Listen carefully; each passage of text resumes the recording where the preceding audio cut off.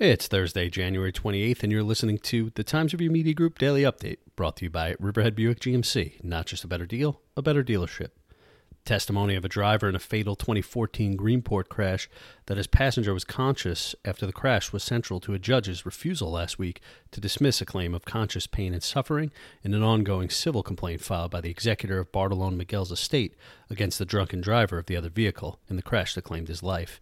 The decision thwarted the latest effort of John Costello of Greenport, who pleaded guilty more than 4 years ago to vehicular manslaughter in criminal court to limit his financial exposure in the civil case.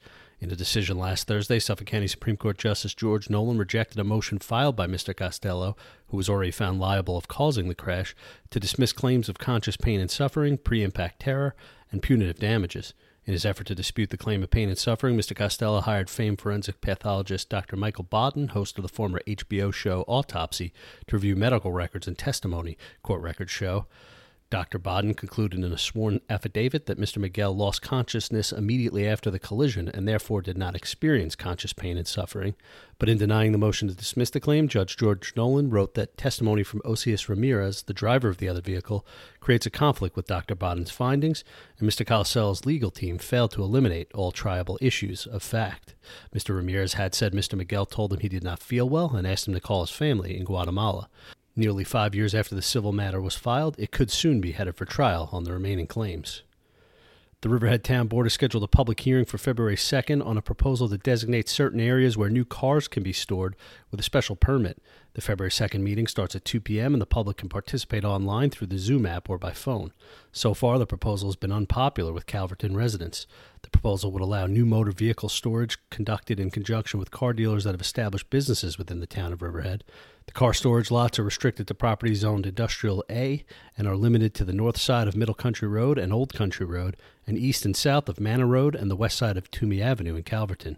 Calverton residents, who appear to have the support of Councilwoman Catherine Kent, say their hamlet has suffered through enough major projects in recent years.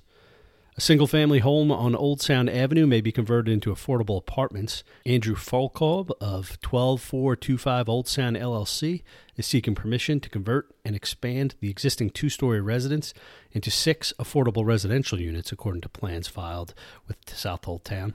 The plans call for expanding the home to the north and demolishing an existing shed, rear deck, concrete stoop, and small portion of the home to make way for 4 one-bedroom and 2 two-bedroom units. The assistant facade along Old Sound Avenue would be preserved. In the application, Mr. Folkob, who is also president of Kolb Mechanical Corp., notes that the proposed conversion aligns with the town's goal of creating desperately needed workforce housing. Expect mostly cloudy skies early to give way to sunshine and a high temperature of about 34 degrees, according to the National Weather Service. Low tonight will be around 13. Yes, just 13 degrees Fahrenheit, as we're in for a couple days of colder weather ahead. I'm Grant Parpan, and that's our update for Thursday. Check back for more news throughout the day. Once again, today's report was brought to you by Riverhead Buick GMC. Not just a better deal, a better dealership.